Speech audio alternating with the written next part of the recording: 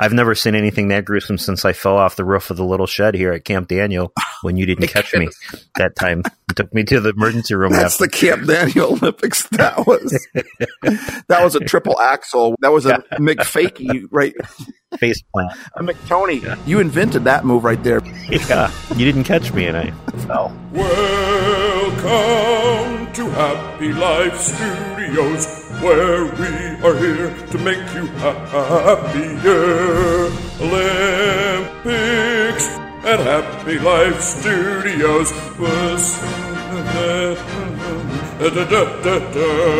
What's up, Happy Lifers? I'm Steve-O. And I'm Tony. Yes, you are. Well, so you've been watching the Olympics at all? I have. Did you see the men's half pipe last night? Yeah, it was amazing. The whole. I'm not big into snowboarding or skiing or anything like that personally, but I like how they tell people's story, and that you kind of interjects into the competition, and it causes you to root for people, and I really enjoy that part. It's kind of like American Idol. You know, they're doing it again this year, but I heard that they're not doing the auditions. That's what makes American Idol so great, I think, right. Is the fun, the story, and the crazy people and all that type of stuff. And yeah. I'm interested to see how that's going to go. But it's the same true with what you just said here with the Olympics. I love the stories too. It's just so cool. And that's why I love, like where I'm at, we have a Canadian station. And a Canadian station will play it all day long. Whereas, the American stations will usually play, an update in the evening, for 5 or 6 hours. But it's cool watching different countries because they'll highlight the stories of a lot of people, not just the Americans, because everyone has a story, right? Like that song we do at Camp Daniel. My life has a story and yours does too. My life has a story and yours does too. And they call them hosers. That's the other good part of watching the Canadian channel. What's up? Play the Hoser Lifers? Yeah. Did they play the Canadian theme song from? Anyway. You got it. Yeah, that one. Strange Brew, man. That is a classic. You do the theme, eh? Oh.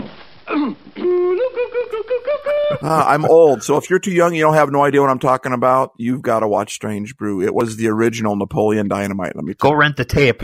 And my son would say, "Hey, what's that? The DVD? What's that for?" Oh boy, yeah. I'll tell you what, man. That snowboarding thing, it sucked me right in. In fact, did you see the qualifying round at all? I did. That was really amazing. Oh, that was insane. Man, I loved that whole mentality. I mean, like, I can't remember exactly how it all happened. You've got a better memory than me, but yeah, I don't remember. I just know that they were all doing all out, and that was cool. They were going all out, and then one would put a 90, then another person would come out and beat them, and then another person would come out. Instead of just trying to make the qualifying round, they were trying to. It was like even the announcers were talking about how that was the heaviest snowboarding competition they've ever seen. It was just to make the finals. It was just a qualifying round. This is qualifying. 98.50 for the two-time Olympic gold medalist in qualifying. This is the craziest comp I've ever seen, and it's qualifying for the main event. And I love Shaun White's last run. He's already in. He's like second. A guy came out and just put it right in his face, basically, and just, here's my 90-something, And the announcers were talking about, well, what should he do? Should he come out and try to beat that, or should he just be safe and not get injured or whatever? And I have to admit, I'm kind of torn between the two, and I'm thinking, Shaun, you don't got to prove anything, but I think it set the whole stage for the finals. I mean, when he came out and said, fine, you're going to throw down a 95, I'm going to throw down a 98 or whatever the numbers were. I don't remember. Yeah. So then in the finals, man, and that guy comes out, and in the first run, and he beat Shaun by like 1 point, like 95.25 over 94.25. And then Shaun crashes and burns in his second one, and then there's only one left. It's exactly what happened in the qualifying round. I think that came from him, not winning anything at Sochi. Yeah, I agree. The last Winter Olympics, I agree. And it's amazing considering how he, had smashed his face some months earlier and had the 60 stitches. And yeah, said he looked in the mirror and couldn't even recognize himself. Yeah. I mean, how high he was and how hard. I've never seen anything that gruesome since I fell off the roof of the little shed here at Camp Daniel when you didn't catch me that time. You took me to the emergency room after. That's the Camp Daniel Olympics. That was because I was there for that. Yeah, you didn't catch me, and I. No. That was only like 6 or 7 feet in the air, and we put the ladders. No, that was at least 40. To get on, but the ladders were on 50? Sand. And when you hit that was way up there. Oh my God. That was a triple axle with a, fakie. That was a McFakey, right? Yeah. A McTony. You invented that move right there, man. If we had that on video, we could make some money off of that. Oh my goodness. But you're right. Sean was getting air like in this one, like 18 feet. I don't know how much it was there in Argentina or Australia, wherever it was he was snowboarding. But that fall was brutal, It was. And I don't know if you saw the interview on him, but at one point he talked about that, and he said that when he's laying there in the hospital bed and he could look in the mirror, couldn't recognize himself, and he sat there and said, "Do I want to do this again?" And then he said, and I realized at that moment that if I say yes, I'm going to go back out on that half pipe, or I'm going to go back out on the snowboard again, I'm going to do this competition again, and the Bible talks about you need to count the cost. And a lot of us, I don't think we think about this. We think about love, but we don't think about hate. We think about we want to have somebody to love, but we don't think about the pain and the heartache that comes along with that. And I love what he said when he said, when I realize if I'm going to go back out there, I am saying this might happen to me again, and I have to be okay with that. To me, that was just amazing. And so if we want to live, if we want to succeed, if we ever want to love somebody, you're going to go through heartbreak. You're going to go through crash and burn. You're going to go through moments where you look in the mirror and not even sure who you are. But to get to the other side of that, you've got to go through the heartbreak. You've got to go through the pain and the suffering. You've got to go through the struggle to get there. Did you see the cross country skiing? Did you see that one? I did not. Oh my goodness. So this guy from Norway, he gets taken out right away. And there's a 3-car pile up in the whole thing, and everyone passes him. He breaks his pole, and now he's at the back of the pack. And he comes all the way from the back. He gets off the ground. He could have just given up right there. 3 guys pile into each other. They're all laying on the ground in a heap. And all of a sudden he gets back up and starts going, and he passes the whole pack, and he ends up getting the gold. And the news guy said, sometimes you have to go through struggle to get to the motivation to do something. I think Albert Einstein said that failure was success, but success in progress or in the working. And I think that that's something we often, I don't know, maybe especially as Americans too, that we don't see how success and failure are interconnected and the need for both. And I really believe that having failure changes the way you do things. It changes the way you think, and it helps you become a success. It's part of becoming a success. So there are people who just are instant successes, but I think there's few and far between. I think Disney also said that it's important in life to have a very big major failure when you're younger because it sets up the rest of your life. And there's motivation behind that. You don't want to experience that again. Well, yeah, it's just like Red Gerard, the 16-year-old American who won our first medal of the games. I love the medal ceremonies. But when the national anthem played, he was kind of grinning from ear to ear, kind of making some cute little faces to people out in the crowd like, hey, I did it, whatever, compared to when Shaun White won gold after going to Sochi and not getting a single medal when he was supposed to be the man. And in that interview, he talked about how if it wasn't for Sochi, he doesn't know if he'd even be where he's at. I mean, I think the story of his winning the gold, and his dad said that he's never seen Shaun cry. And all of a sudden he is just crying. His face is all red. It was so touching and inspiring because he went through Sochi 4 years prior at the Olympics and didn't get anything, and it changed the way he saw the Olympics, and that win was so much more to him. It's that failure that causes us to get to where we're at, and failure isn't failure at all unless we decide to just lay there. That's true. And quit. like you, I like quotes, and that I've read a lot of quotes on success and failure over the years. And Abraham Lincoln had a quote, or can't remember the exact quote, but it was something about it's not. He was never concerned about people's failures. It was whether or not people were okay with their failure or content with their failure. And I think that when we fail, there's something very motivating about that. There's very motivating about the ugly and the negative and the hard times that, we don't want to feel that. And so, we work harder to not ever feel that again. And if we didn't fail, we wouldn't know what that felt like. Right. So it's important to fail. Right. Versus Shaun White laying in that hospital bed and saying, you know what, if I'm going to get back out on that thing again, I have to be okay with this happening again. Right. And I think our relationship with God is much the same. Sometimes I felt growing up in church that there was some perfection that I needed to be, some way I needed to be. And I don't think God wants us to fail, but I think that God takes our failures and makes them into really beautiful things. So we need to be okay with that, and we should never stop trying new things or putting ourselves out there. And so often in the position I'm in, I talk to young people and talk about, what God has for them and ministry ideas and thoughts. And in the end, for most of them, it's, I don't know if I feel called to that. I don't think I can do that. And I don't have what it takes to do that. And it's really what it comes down to is just the fear of failure. And so we need to create a culture where failing, there's something good about that we laud somebody trying. Like we've all heard failure is not fatal.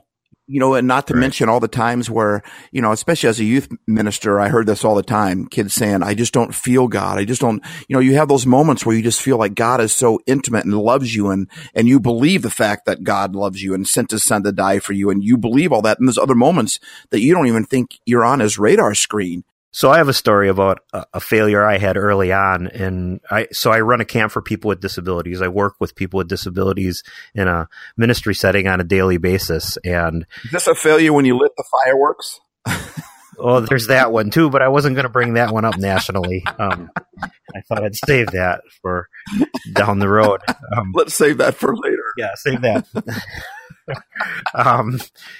Anyway, there was a camp that preceded this camp that I went to up in Minnesota that my brother had asked me to go to. And they made me the program director, my wife and I. And so we kind of did games and such things for 2 years before we started Camp Daniel. And so as the recreation director, one of the things is one night we had a fire. And this is a camp for people with intellectual disabilities and developmental disabilities. And we decided we were going to roast marshmallows. So I ran to town, bought marshmallows, went in the woods, cut a bunch of sticks. And when I was cutting the sticks, I started thinking, this is a group of people with disabilities and they're going to be around a fire. It could be dangerous that, we're going to be putting hot marshmallows and swing them around. And I talked myself out of the fact that they needed this experience. So I took all the marshmallows and put them on cookie sheets and brought them into the kitchen of the camp.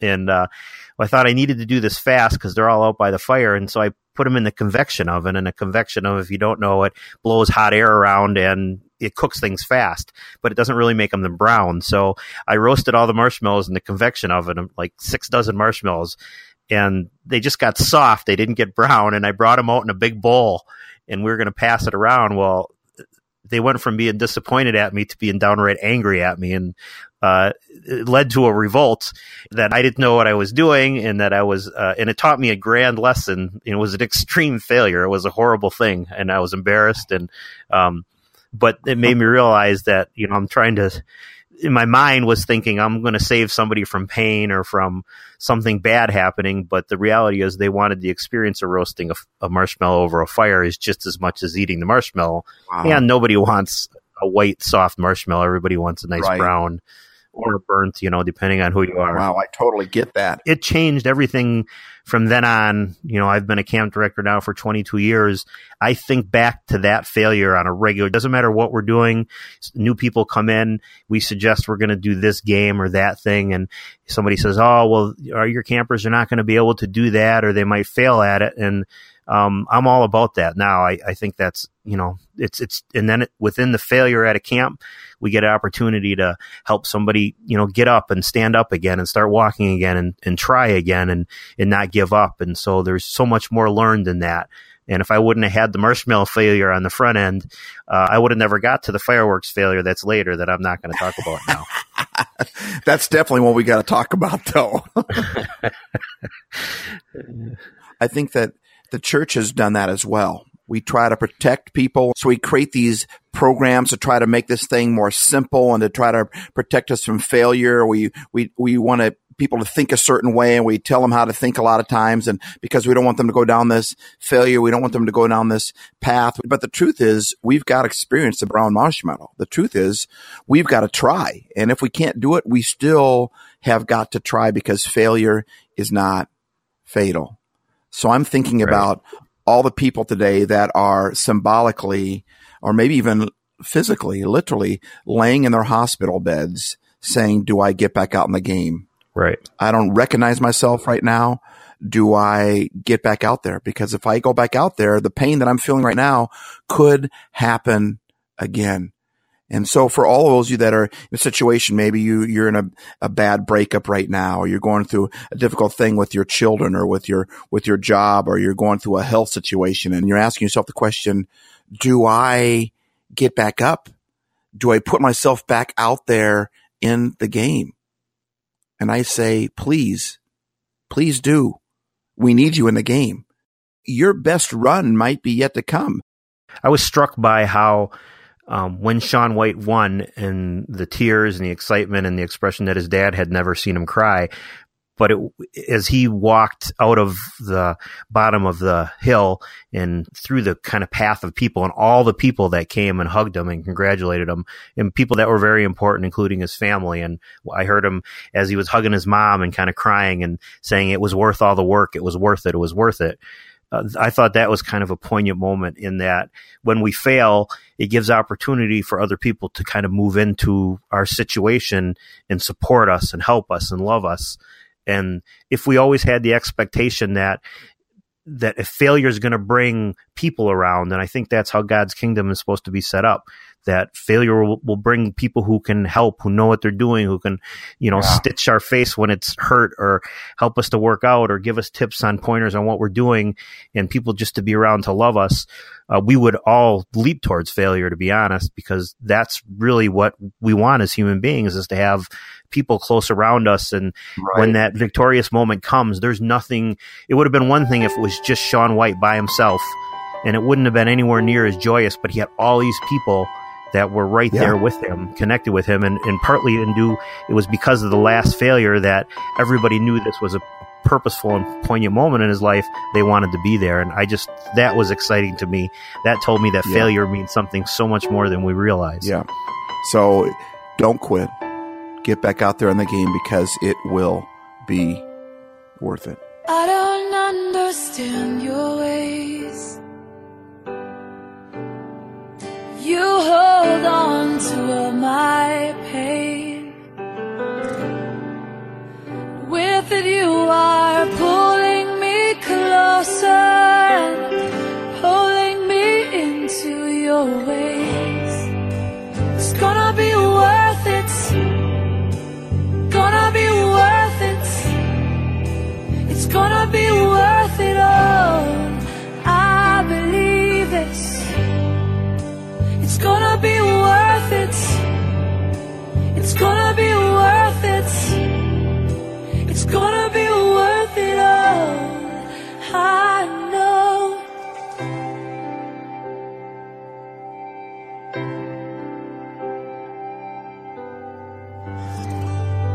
Thanks for listening. Steve Ace.